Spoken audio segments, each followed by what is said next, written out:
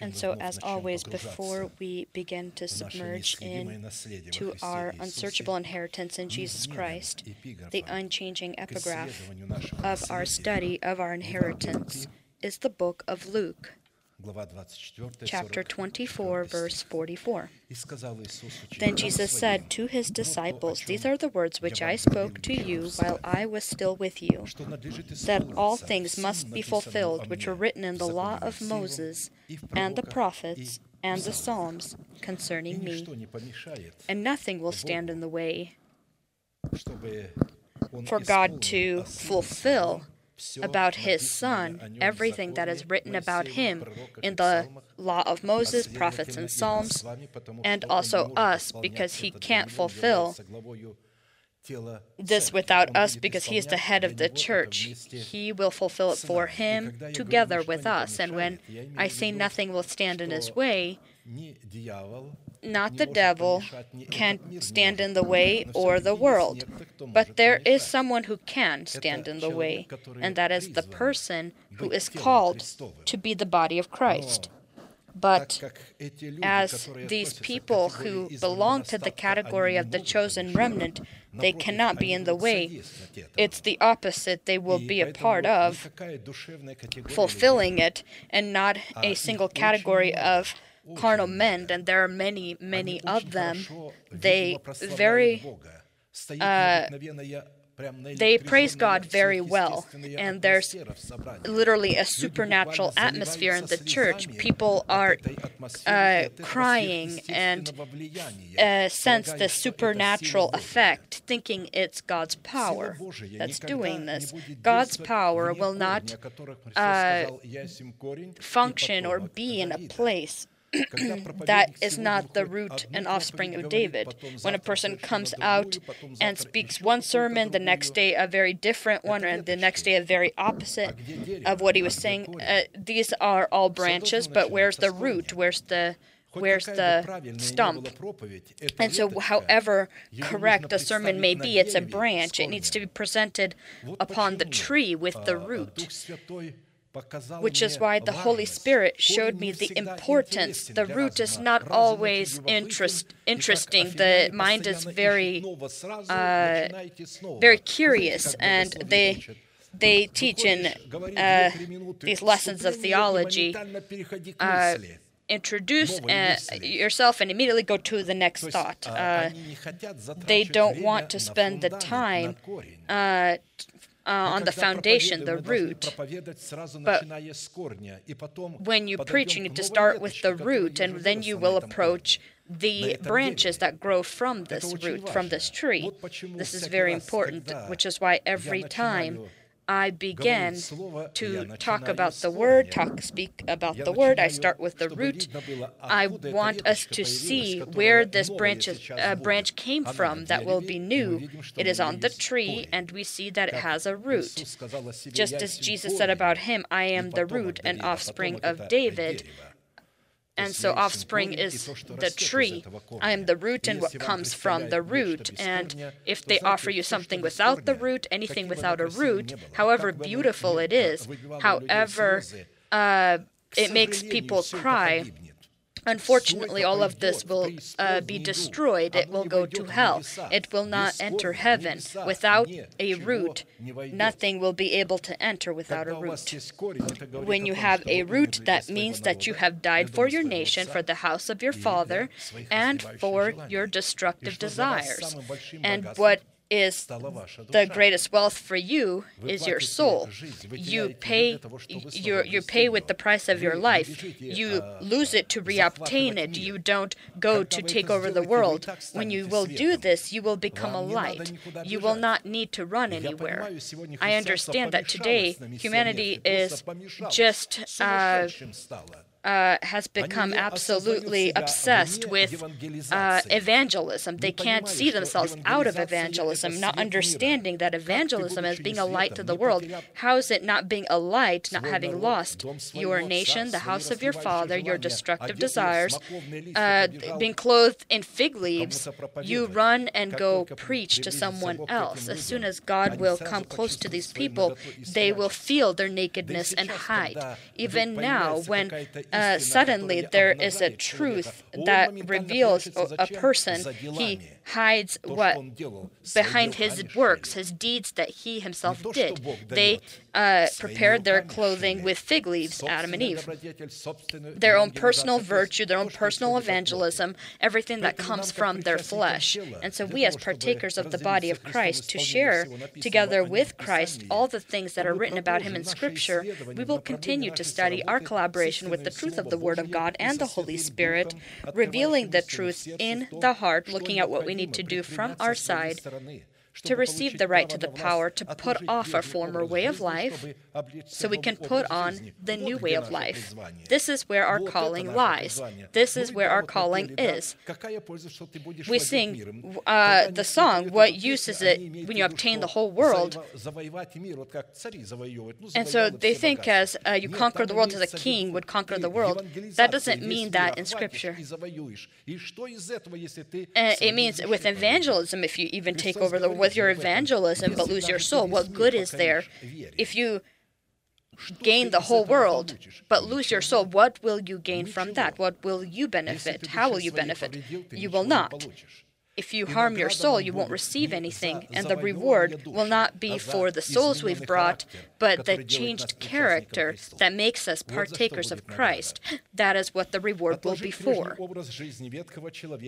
That you put off concerning your former conduct the old man, which grows corrupt according to the deceitful lusts, and be renewed in the spirit of your mind, and that you put on the new man, which is created in accordance to God in true righteousness and holiness. Ephesians 4:22-24. And we know to fulfill this commanding order, we have been studying three vital, charging, and fundamental acts, which have become our study, the elements of our study, to put off, be renewed, and put on. We've noted that it is specifically your decision regarding these three destiny-affecting acts, to put off, be renewed, and put on, that will determine whether you transform yourself into a vessel of mercy or a vessel of wrath. More specifically, will the realization of our salvation come to pass that is given to us in the format of a guarantee, or will we lose it forever, which will then result in our names being forever blotted out of the book of life, although they may have been written there at one time? In a specific format, we've already studied the first two questions and stopped to study the third question. What conditions do we need to fulfill so that by the means of an already renewed mind, we can begin the process of clothing ourselves into the power of our new person that is created in accordance to God in Christ Jesus, in righteousness and holy truth? Relevant to this, we already looked at a series of parables and events. We became familiar with the condition that we need to fulfill so that we, by the name of God El Elyon, or God Most High, to destroy the stronghold of death in our body in the form of reigning in its sin, identifying the essence of our old person with his deeds, so that we can forever thrust him out from our body into hell with noise, and afterwards erect the kingdom of heaven in the form of the stronghold of eternal life in the place of the stronghold of death within our body, and stop to study the next condition. This condition consists in the 18th Psalm of David, where the Holy Spirit, with the right that he alone has, reveals the conditions based upon which we are called to collaborate our faith prayer with the name of God El Elyon, or God Most High. And so the prayer of faith is based on information that we receive from the stage. To work with this information, collaborate with it by the name of God El Elyon, or God Most High. And this condition is that in the circumstances of our hardship in life, when we are putting off the old man with his deeds, we can call upon the Most High as to our God, because this is the most difficult moment. This is the most difficult moment in the Christian life. There's nothing more difficult that a Christian will come against. There's nothing more powerful emotionally and suffering but then casting off this old man with his deeds. He will experience all of hellfire. He has never even realized he has, because people that are carnal don't even think that there could be something inside of them negative. They say, in us we have Jesus. You can, of course, ask questions. Some people, you can ask individuals. And so I ask them, where are your sins? They say, upon Jesus.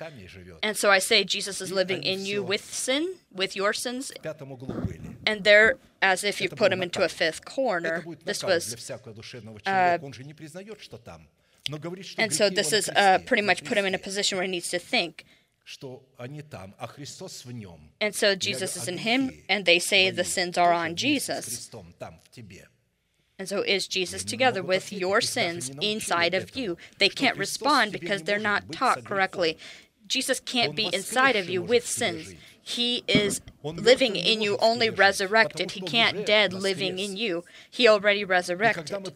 And when we received Christ, we receive him resurrected, the resurrected Christ. And resurrection is a result of death.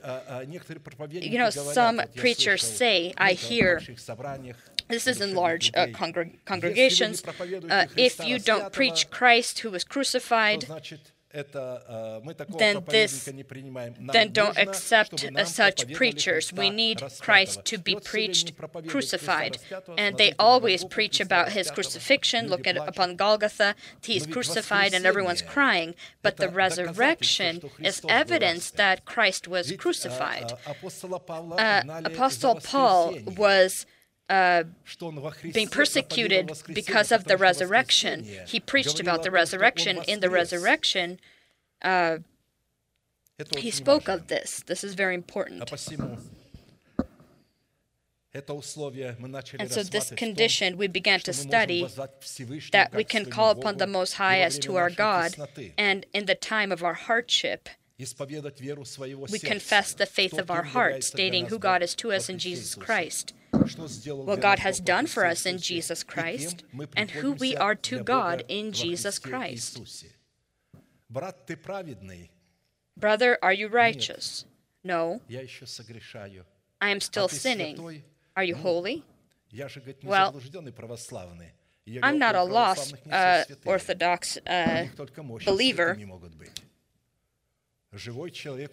And so, a living person in their understanding can't be holy. Only when a person passes away, and if his body, within a specific span of time, does not decay, but as it were compresses, then they consider this man holy, the title holy, or a saint. And so you can then pray to him. And that's why they kiss these bodies, they pray to them, but during their lifetime they can never be holy. And as I had once told you, I was during one of these brotherly council groups, and one young man had asked a question, because before this I was talking to this man, and suddenly he realized this truth. I began to talk to him about him being holy, and you're righteous because you're born that way. You don't become holy and righteous. You don't become holy by specific good works. You're born righteous and you're born holy, because God, as a Father, could not bear us not holy, being himself holy. He can't bear us unrighteous, being himself righteous. And so we receive this by the fact of our birth from him. And when he understood that, he said, well, our brotherly group, our brothers don't understand this way. What a truth that I understood. Brother Kai, come on, let's go tell them. And so I came, and he was so happy, and he was telling the brothers this, you're holy. And they suddenly looked at him with great surprise. you're righteous. One of them says, in order to be righteous and holy and call yourself so, you know what kind of arrogance you need to have in yourself in order to call yourself that. Of course, we don't deny these things. We want to be, but none of us here can say that we're righteous or holy. We still sin. We still are not perfect, but we want to be. He was looking at me, and I was not looking at them at all. Because I understood that this group of gentlemen, they're not able to accept these things. They won't accept them. And so he asked me, why didn't you say anything? And I told him God did not call me to talk to them. They would not have received this information, and it would have been rebellion on my side. I can only speak when I have the right to and when I'm asked. And so that's very important to understand who God is to us in Jesus Christ and what He's done for us, who we are to Him. We are God's relatives. We are related to Him. We are His children. You'll say, but we sin. Yes, you sin because of the old person in your body, but your spirit is not sinning in the moment. If the spirit sins once even, you can't restore it. If a person with his spirit, one that is born from God, your spirit, if he sins, you'll become as Satan. There would not be forgiveness. We have forgiveness because we sin not from the spirit, but from the soul. Why was Adam given forgiveness? Because he was a person that was carnal. He was not a person that was spiritual, and he became a living being. If he would have eaten of the tree of life, he would have become a spiritual man. And being a person that was a spiritual man, he would have taken then of the tree of the knowledge of good and evil, he would not have been forgiven. He would have perished together with Satan. He would have been Satan in the flesh then. We need to understand that also, that why do the scriptures say the righteous will fall 7 times and rise again? And when it says 7, it doesn't mean an actual number 7. 7 is a number of wholeness or fullness. You will fall until you grow up. Growing up, you will fall less and less. The things that you used to stumble upon, things you were afraid of, you will look at calmly and stand upon those things instead and not stumble. The things you used to run away from, now you will stand on them. When Christ says, I give you power to stand upon all the power of the enemy, we can stand upon it when we become warriors in prayer. Warriors in prayer is not something you're born. A warrior in prayer is someone you become. This is not something you're born in. By being taught, by learning, by a strong battle, a person becomes a warrior in prayer, and then a person using this warrior in prayer can do his work, his will upon planet Earth. The warrior in prayer can resound these things. They could speak them. We note that this metaphor is one of the most powerful and voluminous symbols, demonstrating the collaboration of our renewed mind in the form of King David with the name of God Most High, and the confrontation of with our carnal mind in the form of King Saul, and reigning in our body sin in the form of our old person with his deeds. I will remind us that there are 3 kings in the body. No one will not want to acknowledge that Saul and David and Agag, the king of the Amalekites, live in one body. And God has anointed 2 kings over this body. And Saul was anointed, and David was anointed, while Saul was still alive. Why did God not wait?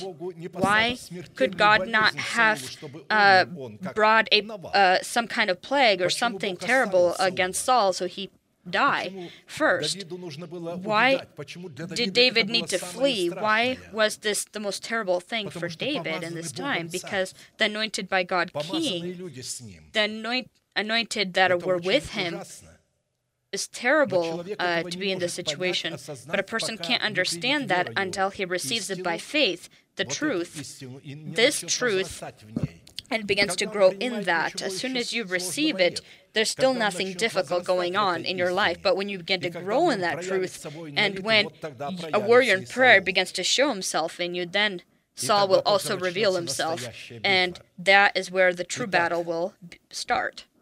It is by the means of the confession of the faith of our heart, stating who God is to us in Jesus Christ, and what God has done in Jesus Christ, and who we are to Him, God receives the required basis or proper grounds to join the battle for our earthly bodies in order to shame the reigning in our body sin, which is the old person, by the power of the redemption of God, and forever cast him out into hell with noise. And so before old person is cast out of us into hell with noise, he will be bound for a specific amount of time by the power of God, by the faith, using the faith of our heart and the confessions of our mouth. We will not be speaking to demons, but our old person who pretty much inspires our corrupt desires within us. You need to bind him in yourself, and then it will start to, God's work will begin to happen in you. You'll see that these lusts or these desires will not have that effect on you as they used to. Christ said, I give you power. What you will bind on in heaven or on earth will be already bound in heaven. It was talking about our old person.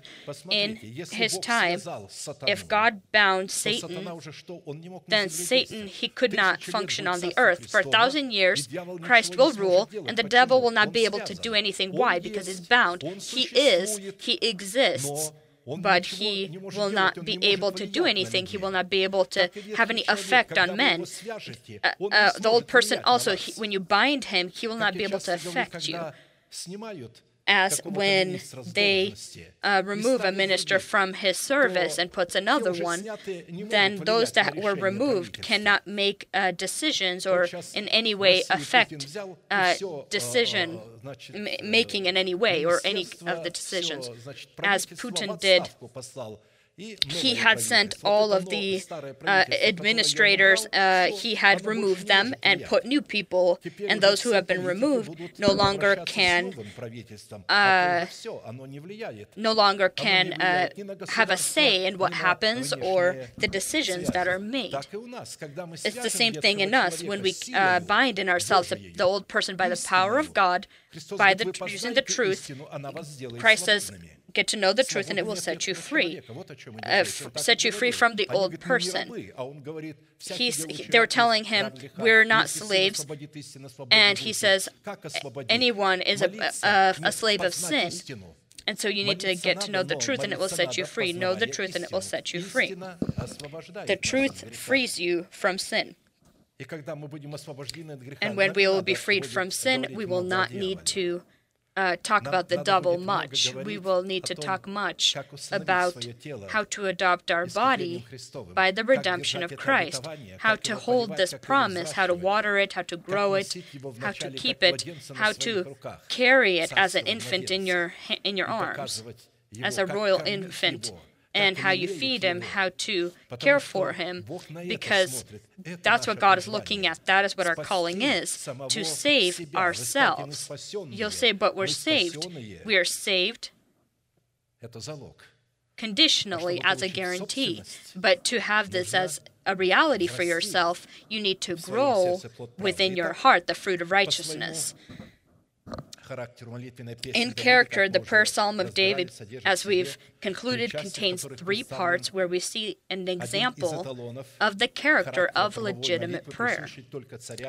And it is only for kings, priests, and prophets. The first part identifies the condition of or state of David's heart. As a warrior in prayer, the condition of his heart was grounds for the legitimate status of his prayer. The second part reveals the consistency of legitimate prayer. That is only for kings, priests, and prophets, which gives God the basis to deliver David from the hand of all of his enemies, and all of our enemies as well. The third part describes the prayer battle itself, which surpasses the comprehension of the simple human mind. In a specific format, we already looked at the first part and stopped to look at the second part, which reveals the consistency of legitimate prayer contained in the 8 names of God Most High. Why did David list only 8 names? He wanted to show that what God is doing, He's doing within the boundaries of His covenant and according to His covenant. The number 8 is always a number of the covenant. 8, 80, 800, 8,000, 80,000, 800,000. These numbers, when you see these in the scriptures, all of these pertain to the number of the covenant. He's talking about the covenant, and that in the boundaries of this covenant, He's doing something. When you make a covenant of blood, peace, and salt with God, God begins to work within these boundaries of these covenants. And we need to understand our role so that we can collaborate with God so that He can fulfill this covenant for us, to give God proper grounds to fulfill it for us, what He's put into that covenant. And in that covenant, God has put 8 names, although there are 50 as a total, but these 8 names are existing in all of His other names, and identify themselves in all of God's names. He listed 8 to show the covenant. When you need to show holiness, 144,000. God lists 100,000 or 100,000, 110 is a holiness. If He lists 10, we'd be looking at holiness. Here we're looking at the covenant between us and God. He has His role, we have our role.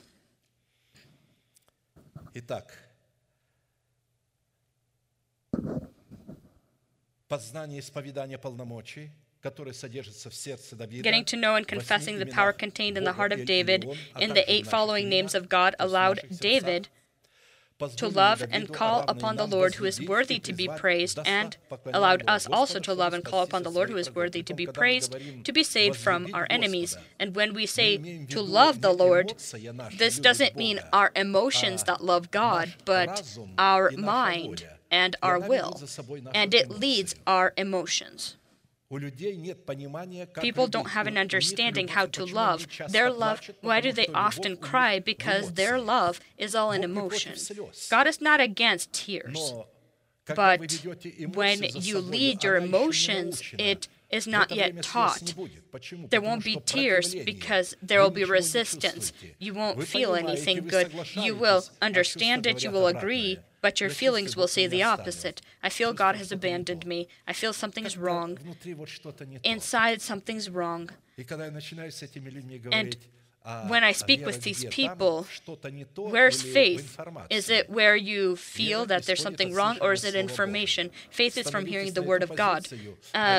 Stand upon those grounds. Otherwise, you'll then have to go to psychologists, and they write you then antidepressants, is what often happens. And these people eventually become a vegetable taking these antidepressants. Remember that that's what happens with these pills. Many young people put these antidepressants into their, they sneak them for the parents. And the parents become lighter and not so demanding. People do those kinds of things also. And this is also sin to these children that put antidepressants in their parents' food and other things. We need to tell them the truth and be free from this depression. Before there was not no such word as depression. There were wars, and there was no depression. But here, with this kind of life, people have depression, and such depression that almost everyone's in depression.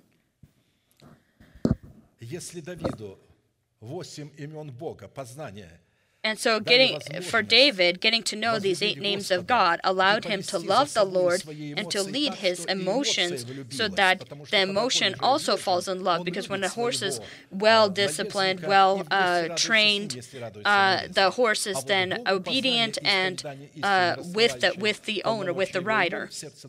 As for God discovering the truth, revealing the power of His names in the heart of David, provided God the proper grounds that he needed to use his abilities in his 8 names to battle against the enemies of David. Let us read this place. I will love you, O Lord, my strength. The Lord is my rock and my fortress and my deliverer, my God, my strength, in whom I will trust, my shield and the horn of my salvation, my stronghold. I will call upon the Lord, who is worthy to be praised. So shall I be saved from my enemies. Psalm 18, 1-3. The Lord is my strength. The Lord is my rock. The Lord is my fortress. The Lord is my deliverer. The Lord is my strength, in whom I will trust. The Lord is my shield. The Lord is the horn of my salvation. The Lord is my stronghold.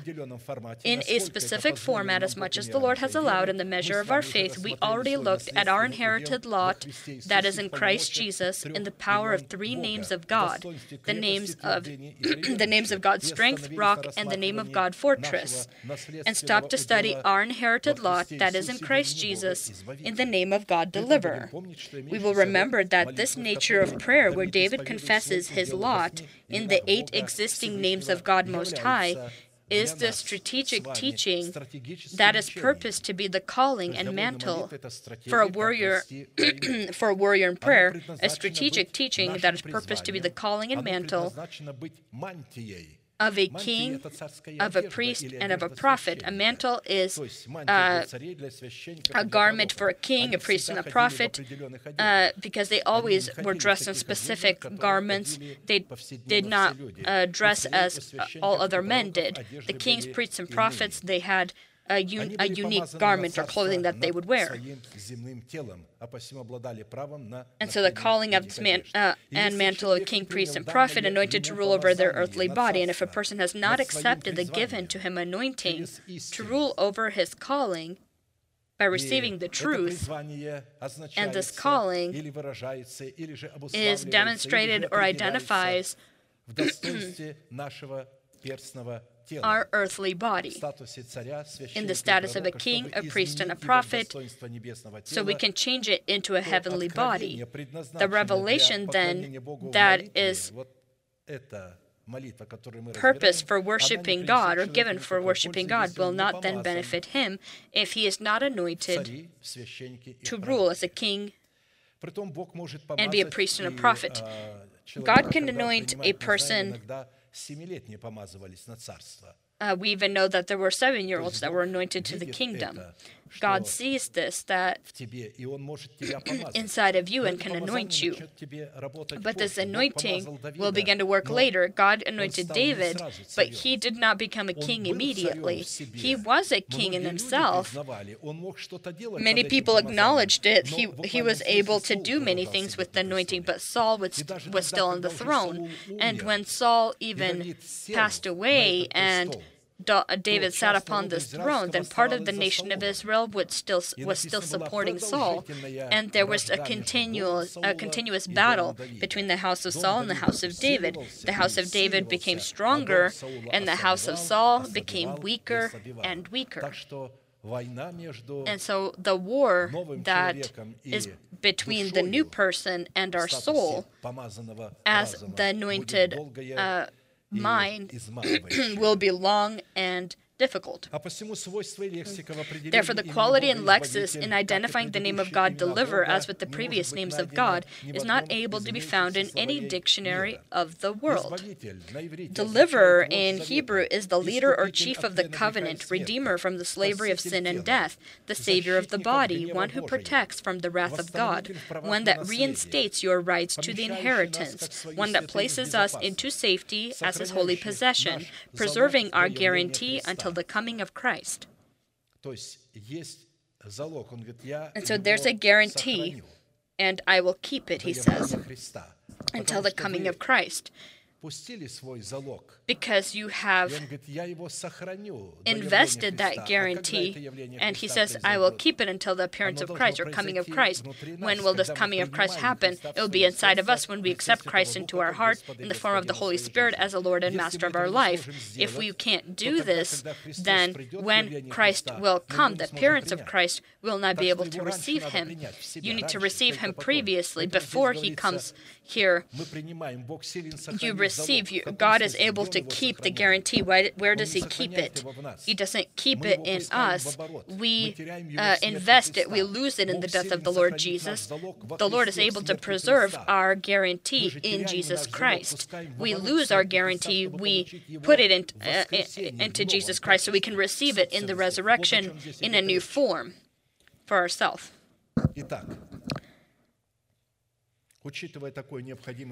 Considering such a necessary tandem or such a union between God and man, it becomes vital for us to determine in every aspect of our life the role of God and the role of man. And for this purpose, as we studied our lot in the previous names of God, called to be the lot of our salvation, we have the necessity to study a series of questions. First, what characteristics and categories identify our inherited lot in the name of God, Deliverer? What role does our inherited lot in the name of God, Deliverer, play in achieving our salvation? What price do we need to pay in order to provide God the proper grounds He needs to be our deliverer? And by what results do we examine ourselves that God truly is our deliverer when it comes to accomplishing our calling? Not having clear and comprehensive answers to these questions that we are able to receive exclusively by being instructed in the faith within the strict order in which the body of Christ functions, we will not have the ability to invest our silver in the form of our guarantee of salvation. We will not be able to place ourselves into the death of Christ, die for our nation, the house of our Father, and for our destructive desires of the soul, if we will not be instructed how to do that. And this means that without strictly obeying the preached word of the person that possesses the authority of a Father from God and his helpers, we will not have the ability to receive profit in the form of the fruit of righteousness from the seed of guarantee that we have invested. And so an evangelist, as it were, he does not have seed. He just waters. You'll say, but people come to Christ, but this is not from his seed. He takes from a person who has the seed and goes and preaches. And he takes and preaches only within that role as an evangelist. And he loves to call himself an evangelist. And then people say there's a pastor evangelist.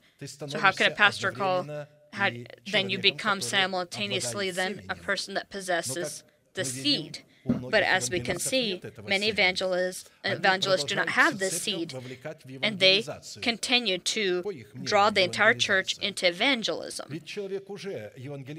A person is an evangelist when he comes, he repents, and he's a light for those who surround him, for his neighbors, for your colleagues at work. You're already a light. You need to be different. They need to see, why is this person different from others? Why do they not do as everyone else? Why do they not react like everyone else? People will see that. And that's very important. Apostle Paul wrote, for all of the promises of God in Him are yes, in Him that is in Jesus are yes, and in Him amen, to the glory of God through us. All of the promises of God that we're able to receive, we can receive them by the people that possess the authority of a Father from God. In a specific format, we've already looked at the essence of the first three questions and stopped to study question 4. By what results do we examine ourselves that God truly is our deliverer when it comes to accomplishing our calling? And we have already studied the particulars of sign 4, and today we'll study sign 5, by which we need to determine that God is our deliverer, and this is that we will not lack in any good thing. Because we will be delivered from a lack of any good thing, which is the lot of every person that has received the seed of salvation in the format of a guarantee.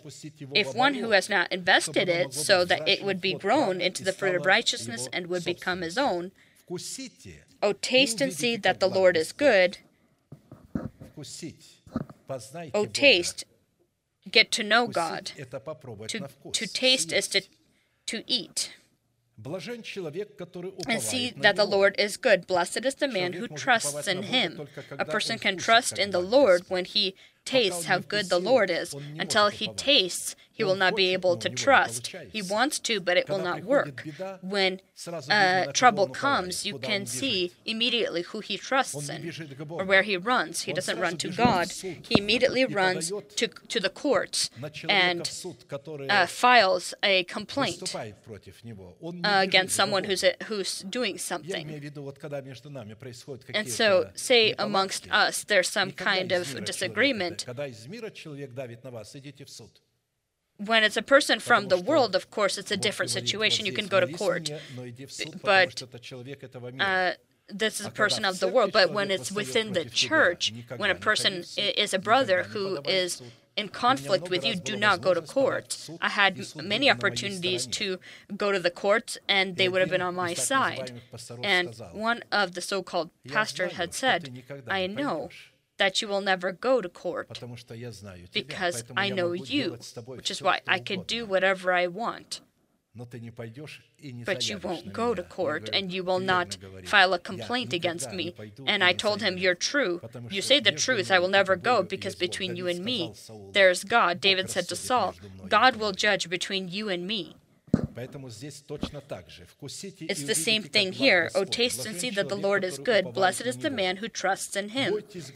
O fear the Lord, you his saints. There is no want to those who fear him. The young lions lack and suffer hunger, but those who seek the Lord shall not lack in any good thing. Psalm 34, 8-10. Let us immediately note here, not having a lack in any good thing. It's not talking about materialistic goods. These are not called good things. More often in the Bible, materialistic things are thorns and bristles. But this is talking about imperishable wealth. And so those who seek the Lord shall not lack in any good thing. They will not lack in any promise. They will be revealed to him.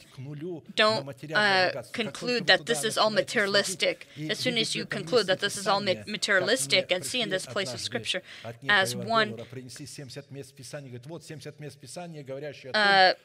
individual came and said, here are 70 places of Scripture that show that we need to meditate about materialistic goods and materialistic blessings. And I told him, you can meditate about this. Where will you end up?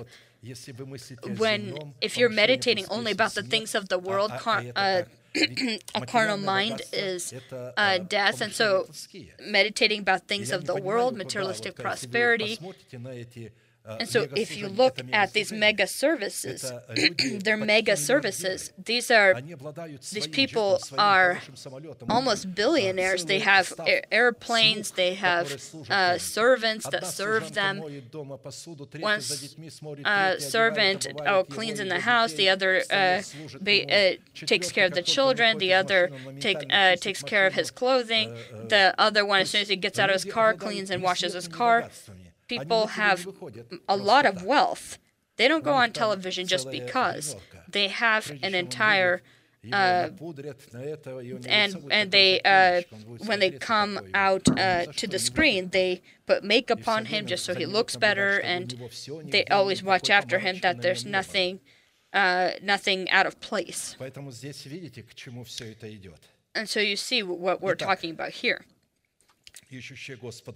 And so those who seek the Lord will not lack in any good thing. The good thing of imperishable promises and blessings. According to the given definition, we will not lack in any good thing upon the condition that we will seek the Lord. We will fear the Lord. According to that given definition, to seek God, we need a specific and clear motivation in the format of a specific reward that would be able to prompt or encourage us to use the given to us by God time and the given to us by God means, including materialistic means, not to collect more materialistic goods, but to invest them and all of the energy that we have, and such a reward that is able to encourage us to seek God, where we will use all of our energy and all of the means that we have and materialistic and will connected is all the good that comes from God, and such a reward that is able to encourage us to see God as all good that comes from God. Therefore, if we will not be enlightened in all the good, which is a reward for those who seek the Lord, as well as enlightened in the way we need to seek the Lord, God will not be able to receive the proper grounds that He needs to become our deliverer.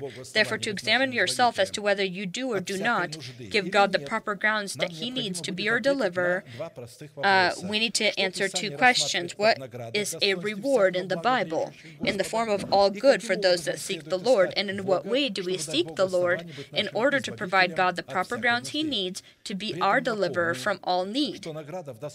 We will keep in mind that a reward in the form of all good are God's good and kind intentions, the ones that He has for us, in order to give us a future and hope. For I know the thoughts that I think toward you, says the Lord, thoughts of peace and not evil, to give you a future and hope. Materialistic goods do not give you a future. There is no future in that. A virus comes and your millions are useless. Why today there's such a panic in the world? 300 people had died from a virus, and there had not been a vaccine created for it, and so all of China was in this little face mask so that they... And so I asked, why is it that why are they wearing these? When we were traveling, I saw this. And so they don't want to infect others. And they truly are afraid. They're afraid to maybe be infected by someone else. They don't know who is who. Maybe you have this virus, and there's no vaccine for it. And so to protect themselves, there's some leaders that are working very actively to create a vaccine for the virus. And so those who seek the Lord, they are free from this. They will have this good. For I know the thoughts that I think toward you, says the Lord, thoughts of peace and not evil, to give you a future and a hope.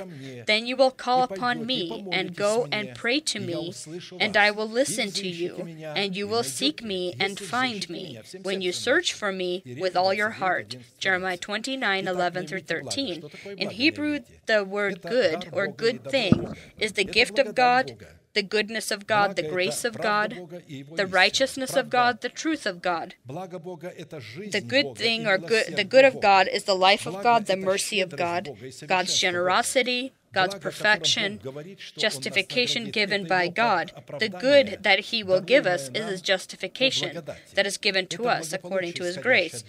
God's well-being that comes from God, possession that are given by God, imperishable possessions, and being a part of God's divine nature. This is what good is. Such good is a conditional reward that is given to those who seek God and those who fear God, which is practically the same thing. And so the good in this situation is such a nature of goodness in the life of a person that comes from God in the form of a reward that is grown by a person from the seed of righteousness into the fruit of righteousness. This good will be given in all of us individually. He'll give it to us in the form of a seed. We will grow the seed by planting it, and what we will grow and the fruit that we will bear, that will be the reward. The fruit of the seed will be a reward for us.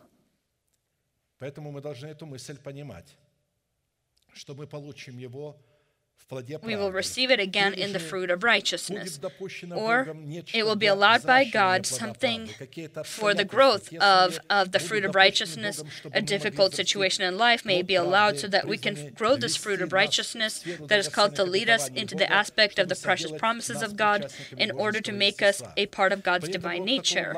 And so the nature of such good is given to a holy person upon specific conditions in the format of the law of grace, which is called to be grown in all three aspects of a person by righteousness in the eternal life of Jesus Christ.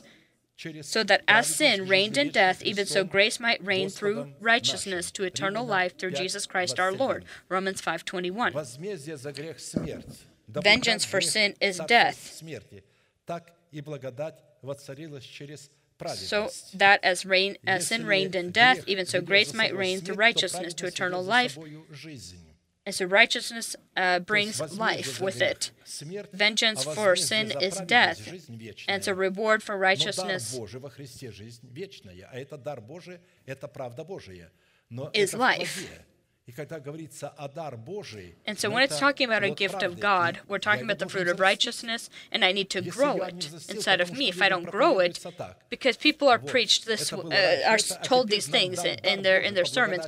Now we're given God's gift by grace in Jesus Christ, but how is it given? People are not explained how they receive it, and so they, as a mantra, they begin to repeat it. It's not going to work that way. What happens? It'll be as a drug. When you receive it, it makes you hazy and you feel good. But it's the same thing with them. They say the things that are in the scripture. It's not working, but they feel good. They're happy and joyous, and they're not afraid of anything, and then they don't need anything because they're already in bliss. But here, it's completely talking about something different. It's given to us in the format of a seed. We grow it into fruit, and that is our reward, the fruit of the womb. And so I say again, for grace to reign within a person by the righteousness to eternal life, it is necessary to grow the seed of righteousness into the fruit of righteousness. If a person fulfilled the condition where he grew in the soil of his heart, the seed of justification into the fruits of righteousness, then this is testimony of the fact that the Lord is his deliverer. If we can have this fruit, then God is our deliverer. Sixth result by which we can determine that God is truly our deliverer is by the fact that God has delivered us from all of our trouble, and our eyes has seen its desire upon our enemies. Save me, O God, by your name, and vindicate me by your strength. Hear my prayer, O God, give ear to the words of my mouth.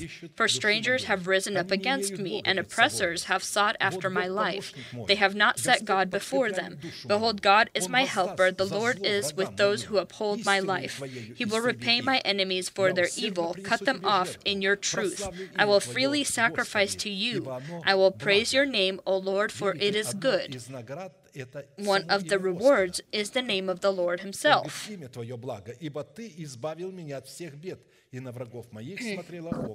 I will praise your name, O Lord, for it is good.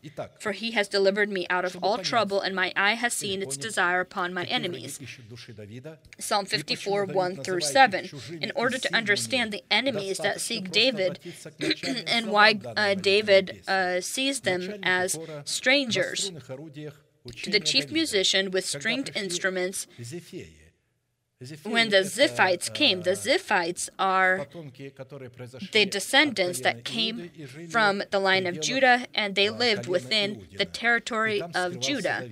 And that is where David was hiding. And so they came and told Saul, with stringed instruments, a contemplation of David, when the Ziphites went and said to Saul, is David not hiding with us? Psalm 54, 1.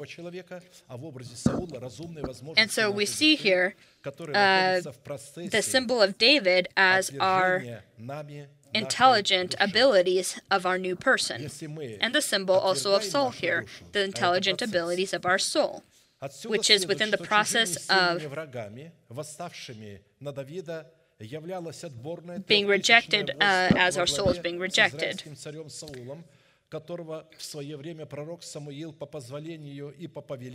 so from here we can see that the foreigner strangers as enemies that David had talked about, when the nation rejected Samuel so that he not be their king,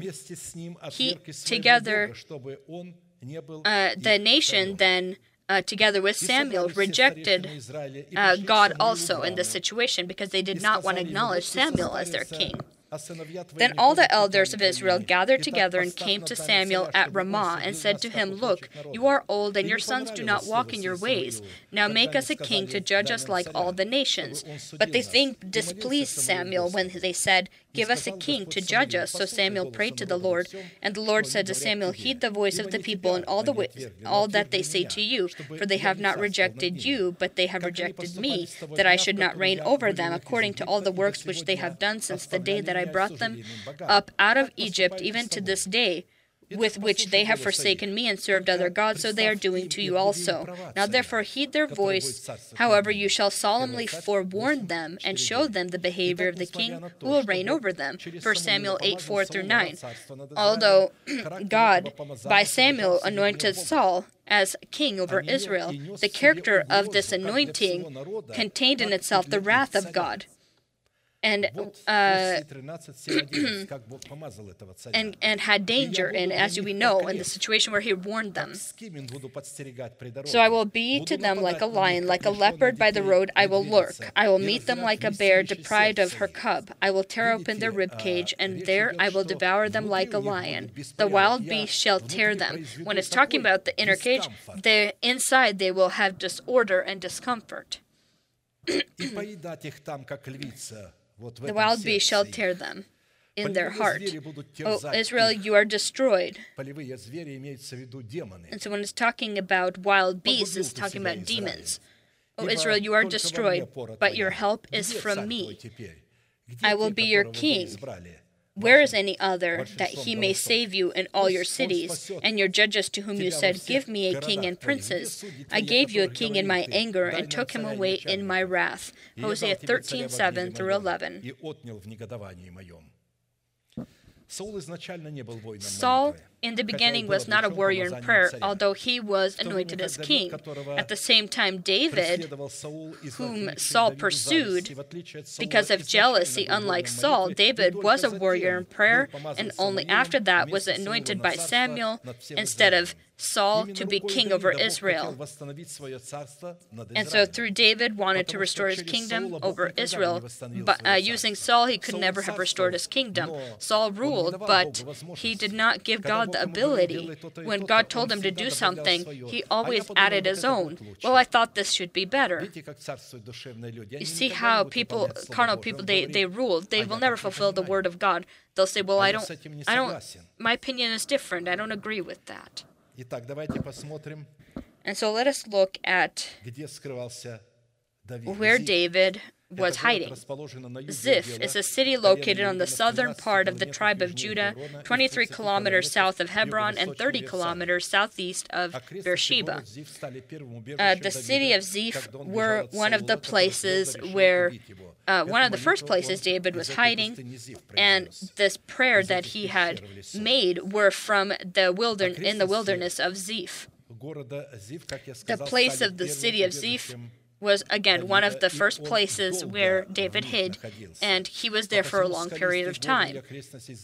And so the rocky places of Ziph, together with the caves and the forests that were there, were a pretty good place for hiding.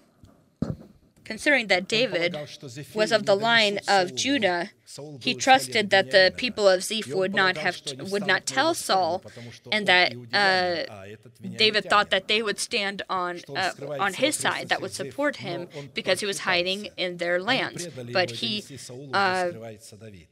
was wrong, and the people of Ziph did go and tell Saul where he was.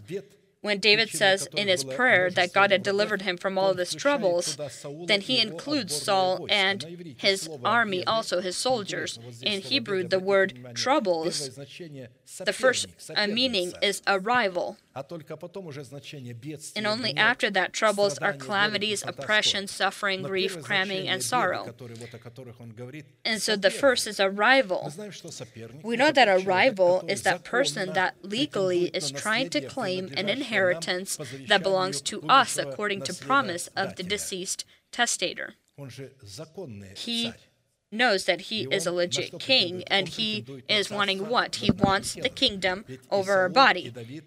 Saul and David are individuals in our body, and both want the same thing. God has promised this to a king, to the one and the other, because he is a king, he rules, and he wants control. Here is what the scriptures say about this. who a rival is, or who a testator is, and how we can inherit.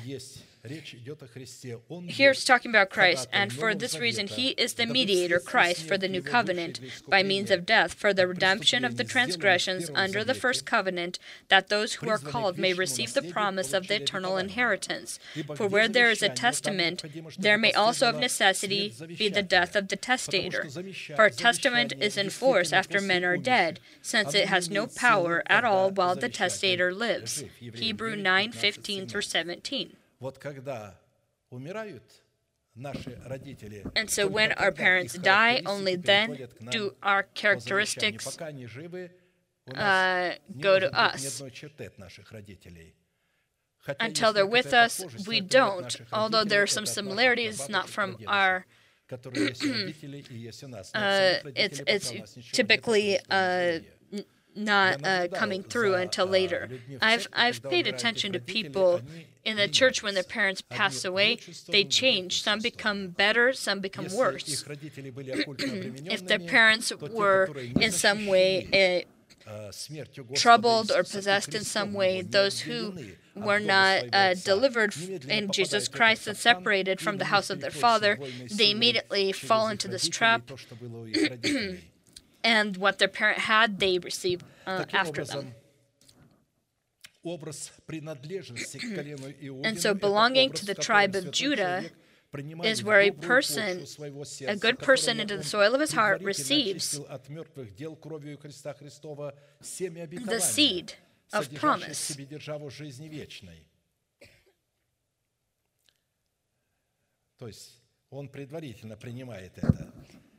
And so a person receives this into his heart, which is called to enthrone the resurrection of Christ in his body, to make him a carrier of the heavenly body. And so the rocky places and the caves where David hid from Saul and his armies is a symbol of promise that belongs to the door of our hope, that was within our heart, that we are able to inherit in Jesus Christ by his death and his resurrection. To understand that when we receive this promise, the promise itself becomes for us a fortress, a place where we can hide. Yes, the mind can rebel, the soul can rebel, but you have received the promise. That talks about the fact that God has adopted your body. He will not adopt it, He already has, because Jesus already died and resurrected. He already adopted your body, and then you receive it by faith and begin to proclaim that not existent as existent. And this is the cave, and in this cave, Saul can't get you. You are within your lot in the tribe of Judah, in the lands of the tribe of Judah. The caves where he was hiding, this is a symbol of God's promises where we need to hide until an absolute destruction of our enemies happen and we in our body remain alone. When Agag will be destroyed, whom Saul had spared, saying he's our brother, and when Saul will also die, falling upon his own sword. And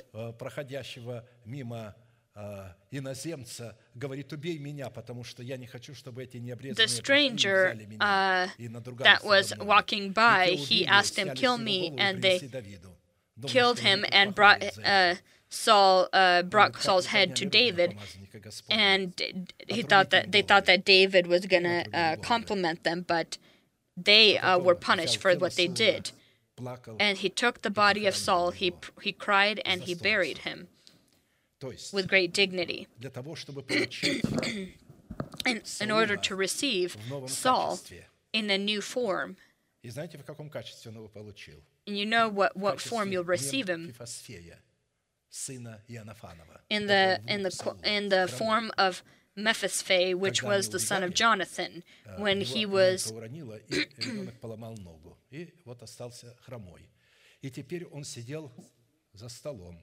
and so when he always sat at the royal table with David, and David did good for him. This is a symbol because nothing can access our spirit without our mind. Everything that we hear now All of this is formed in our mind and then goes into our spirit. Our spirit is very valuable for God. That's why it's anointed, but it needs to be, and our soul is very valuable, but it needs to be lost to be reobtained so that it not take the throne. And Mephibosheth, he was not trying to take the throne. He was very thankful and grateful to David. Our mind that is renewed by the spirit of our mind will revere before the revelations of our heart.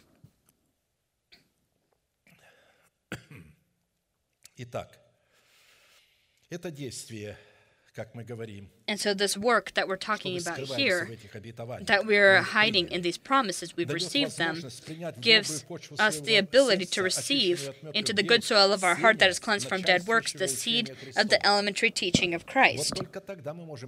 Only then are we able to receive the elementary teaching of Christ, when our mind will be renewed by the spirit of our mind. But while it's not renewed, it will resist. It will not allow through itself. It will claim everything for itself, all the goods of God, and not allow them into the spirit. The seed of the elementary teaching of Christ gives the Holy Spirit the ability to enter into our heart in the form of the Lord and Master of our life. The Holy Spirit will never enter into a heart where the elementary teaching of Christ does not exist. He will not have anything to do there. He will never knock into such a heart.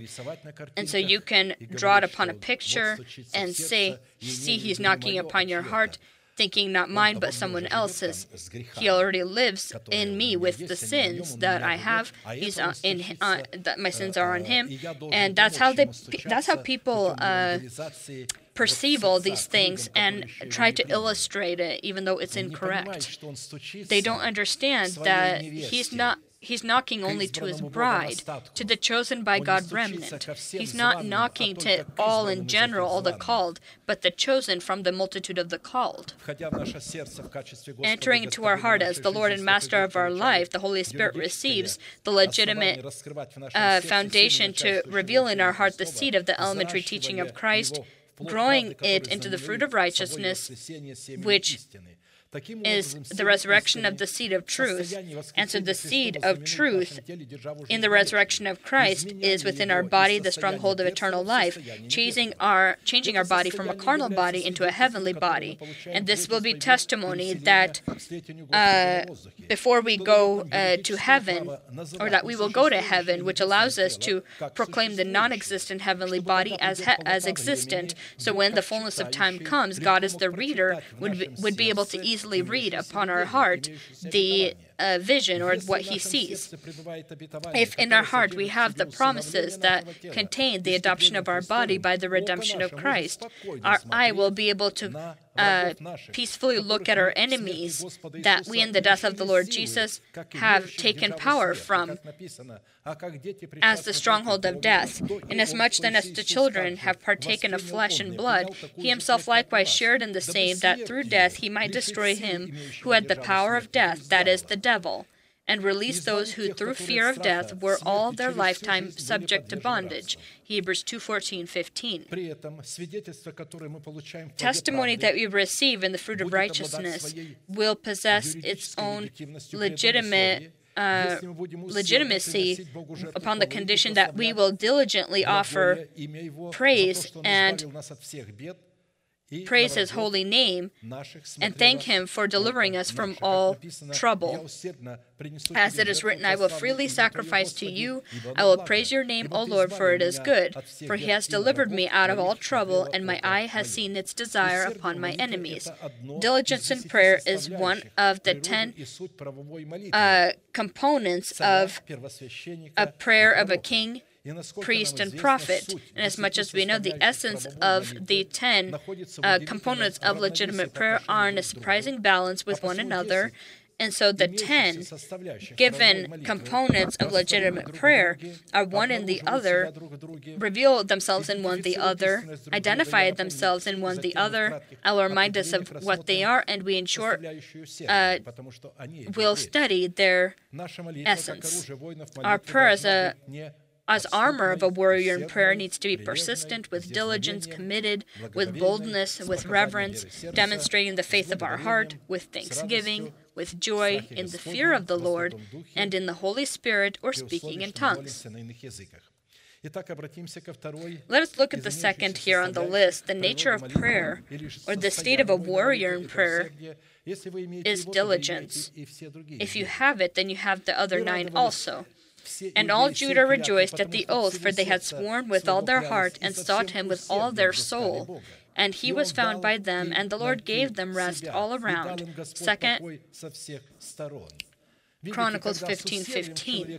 When with diligence, with all their soul, a person seeks God, he receives then rest all around. In the situation, diligence is a great desire or a hunger and a thirst to find God and know God. And when God gives a response to such a hunger, to such diligence, and he gives peace, then this happens when we receive the Lord and Master of our life, the Holy Spirit as the Lord and Master of our life. On the last day, that great day of the feast, Jesus stood and cried out, saying, "If anyone thirsts, let him come to me and drink. He who believes in me, as the Scripture has said, out of his heart will flow rivers of living water." But this he spoke concerning the Spirit, whom those believing in him would receive, for the Holy Spirit was not yet given, because Jesus was not yet glorified. John 7:37-39. When a prayer of a warrior in prayer loses diligence, the Holy Spirit will not be with this person or abandon this person, and this person then loses the virtue of a warrior in prayer when he prays without diligence to God. The etymology of the word diligent in the armor of a warrior in prayer, identifying the quality of his prayer, includes these meanings. It's your favor in fulfilling God's will that we already know. It's a favorable response to the desires of God that we know, an attraction to fulfill the commandments of God, an openness to fulfill the commandments of God. We place ourselves, our intelligent abilities, independence of God's commandments, the desire and satisfaction for fulfilling the will of God. This is obedience or consent to fulfill the will of God. It's your concern and care about fulfilling God's will and a good reception of the will of God. Diligence in prayer is linked to a voluntary choice, giving God the ability in prayer, God giving God the proper grounds to fulfill his will. Let us look at in what situations and what components we see here that have diligence. First, diligence in prayer is according to God an offering that is brought by a prince diligently, which compares to the offering of the seventh day, where a person seeks the favor of God and the revelations of his ways. Now, when the prince makes a voluntary burnt offering or voluntary peace offering to the Lord, the gate that faces toward the east shall then be opened for him, and he shall prepare his burnt offering and his peace offerings as he did on the Sabbath day. Then he shall go out, and after he goes out, the gate shall be shut. Ezekiel 46:12. And so we could see here what diligence is. When you have diligence, then you are a Sabbath for the Lord. You are God's peace. God finds rest in a person that diligently seeks him, because your prince, your intelligent abilities that are renewed, they seek, as Mephibosheth was looking at David. He, with reverence, desired to fulfill his will. He said, "I don't consider myself worthy to sit at your table." He said, "You have to sit at my table. You will sit at my at the royal table." It's important for us to understand how God perceives the prayer of a prince. Immediately it's a Sabbath, and the gates are opened. The nation that is also seeking the Lord, that from afar come also to seek the Lord, they can come only on the Sabbath when the doors are open. Otherwise, the temple is closed. They can't come in any day to the temple. But the prince can come in any day. And when the prince seeks the Lord and diligently seeks him, because if he comes on the Sabbath day, this is normal, this is the law. But when it comes diligently, when he seeks the Lord, not because of the law only, in the temple immediately becomes a Sabbath, and those who seek the Lord and they see a prince comes to the house of prayer, they immediately go after him because it's the opportunity to find the Lord, to tell God something. The thing is that God literally was present in that temple. The temporary temple was not in accordance to the spiritual qualities of God, of course, but the presence of God in this temple was literal. And when a person would come, they would feel that. They felt that fear, and they can communicate with God. And the gates would open, and God would hear, and the prince would stand at the threshold and bring the offering. The entire body of a person is feeling that at the time. When the body gets used to that and knows it and follows it, then as soon as our prince goes, all of our body goes there too, all the members of our body, because this is an opportunity to receive healing, the opportunity to receive salvation for your body, adoption for your body, and they go there. And when he would bring his offering, and would then leave, the gates would close again. Again, without our mind, the gates can't be opened into the temple where the Lord lives, into our Eden. This is our Prince. And we need to treasure our mind also. The kind of thoughts you have is how your heart, what your heart is like is who you are. It's your thoughts. And so if a person is thinking of the things of the world and talks about the things of heaven, that doesn't work. He needs to meditate also about the things of heaven. Only when he meditates and speaks of the same thing, they work as one command, as one team, then our Prince will be present there. Sometimes a person is in the church, but in the mind they're thinking maybe the church should be ending sooner, I have another appointment to go to. Then, of course, his Prince is absent. He himself is present, but the Prince is absent, and the gate is closed. Only before the Prince do the gates open, and so forth. One more place of Scripture. Now therefore I pray, if I have found grace in your sight, show me now your way, that I may know you, and that I may find grace in your sight, and consider that this nation is your people. So the Lord said to Moses, I will also do this thing that you have spoken, for you have found grace in my sight, and I know you by name. Exodus 33:13, 17. Open the way. What is this way? He asks for, show me now your way. These are God's commandments and statutes, because only fulfilling them am I able to know you. Second, a diligent prayer, according to Scripture, in diligent obedience to the voice of the Lord, in the form of his delegated ones, where a person binds himself to the Holy Spirit or places himself in voluntary dependence of the Holy Spirit. Even those from afar shall come and build the temple of the Lord. We shall consider that we need to build ourselves into a holy house, a holy priesthood, and build the temple of the Lord. Then you shall know that the Lord of hosts has sent me to you, and this shall come to pass if you diligently obey the voice of the Lord your God. If you will do this, then people from afar will come diligently and build. Who are these from afar that will come? These are God's promises. This is God's truth, God's seed of the kingdom of heaven. It will come by the word of God that is preached in order to build and form us into a house of God. If you will diligently seek the Lord, listen to his voice, diligently obey the voice of the Lord your God. Zechariah 6:15. Jeremiah said this. Jeremiah 27. O Lord, you induced me, and I was persuaded. You are stronger than I, and have prevailed. I am in derision daily. Everyone mocks me. But here we see the state of when you will be drawn to God and begin to build yourself into a house of God, and God says that I will make it that you will become my house, then you will be induced by God, as it says here, persuaded. And every day you will be in derision daily, and everyone will mock you. For a specific time, our church had experienced a lot of persecution.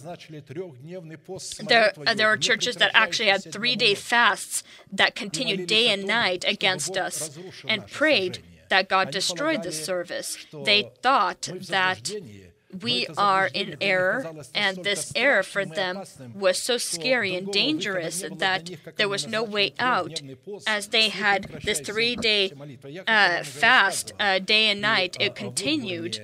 I told you it was in Woodburn, and they were praying at night. One group left and prayed, and the next group would come and arrive. And praying about this, they heard suddenly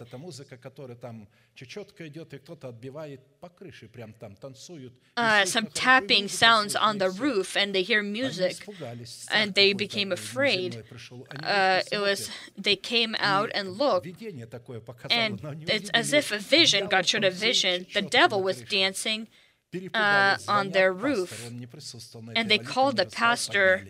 He was already probably sleeping, and they called him. They asked him, "What do we do? We have this on the roof." And he said, "You need to stop praying. There's something wrong there." As if at least he understood that he needs to stop these things.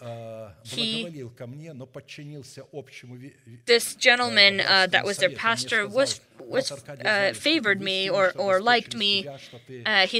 He told me, "Pastor, I know that you are a person of God. God called you, and I'm a person who is cowardly, although I am a pastor. And so if the majority will be against you, I have to be against you too. But know that I do support you secretly in everything that you say. My heart accepts it." But when all these churches called him out to pray against and fast, he also did this in his church and also was fasting, but he didn't go pray. And when they told him, why is it God showed it in his church? Because God wanted to still reach his heart. That I told him, "Benjamin, if you don't take the rod as a pastor, you will perish. You can't be a pastor and have the rod and not have a rod in your hand. For as many as are led by the Spirit of God, those are the sons of God." Romans 8:14. And so a diligent prayer always is linked to the fact that we will be led by the Spirit of God. "My sheep hear my voice, and I know them, and they follow me." John 10:27. They don't go after another, they follow me. Our time is up. We are going to pray. May the Lord bless us for having this fellowship with one another. And that's how we receive fellowship with God. Upon this place, the Lord gives us the ability to have fellowship with Him by having fellowship with one another. This is a very important detail, and we need to fight with our soul that has toward one another, not everyone, but maybe specific people, individuals. It has a dislike. We need to fight with this. We know there are people that are not maybe saved and maybe in the service, but we need to rise above that and overcome and persevere while they're still in the service. Amen. Let us bend our heads in prayer, and may the Lord bless us. Heavenly Father, in the name of Jesus Christ, again and again, with great joy, with fear in my heart and trembling, with reverence to your word and to your place, and your saints who are your body. They are the essence of your body. I thank you for this surprising partaking to your body. Your saints that listen to your word, that love it, and pay the proper price that you require. They gladly come into your house to meet with you, with each other, to hear the words that you send to your servants, whom you have made carriers of your revelations. May your mercy be with your servants, your bondservants, your maidservants. May they be protected from those terrible enemies that pursue them.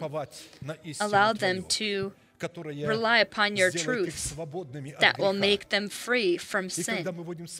And when we will be free from sin, then no enemy will be able to threaten us.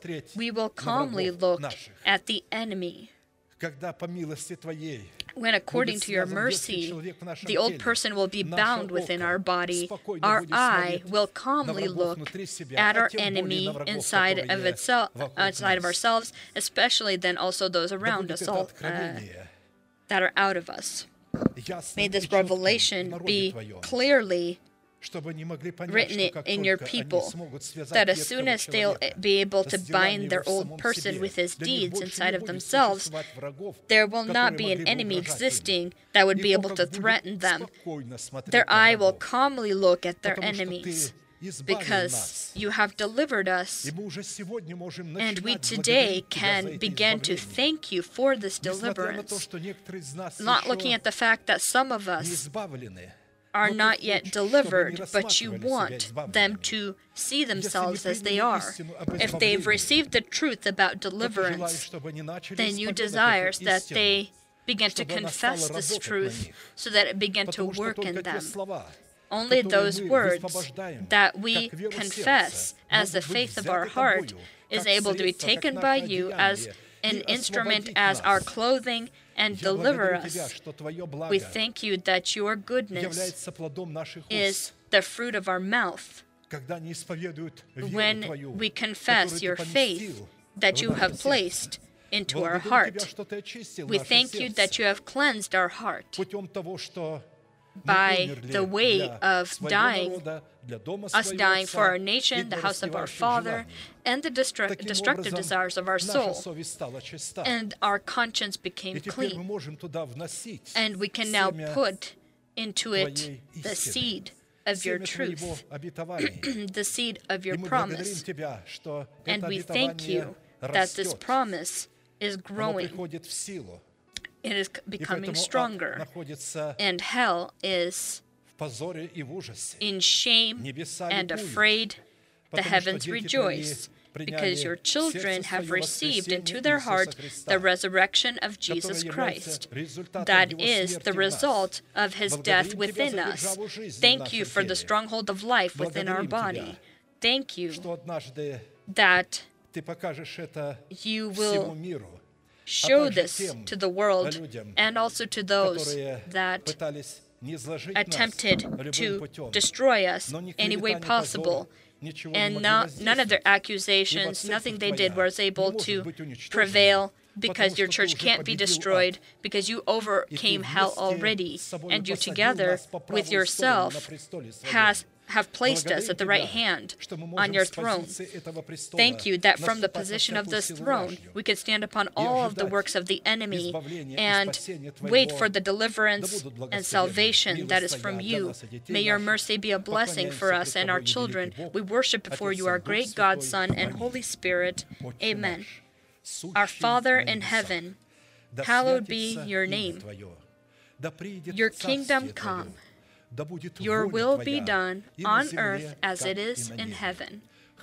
Give us this day our daily bread, and forgive us our debts as we forgive our debtors. And do not lead us into temptation, but deliver us from the evil one. For yours is the kingdom, and the power, and the glory forever. Amen. As it is in heaven. Bread, and forgive us our debts as we forgive our debtors.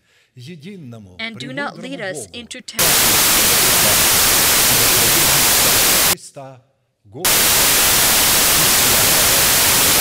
The glory forever. Amen.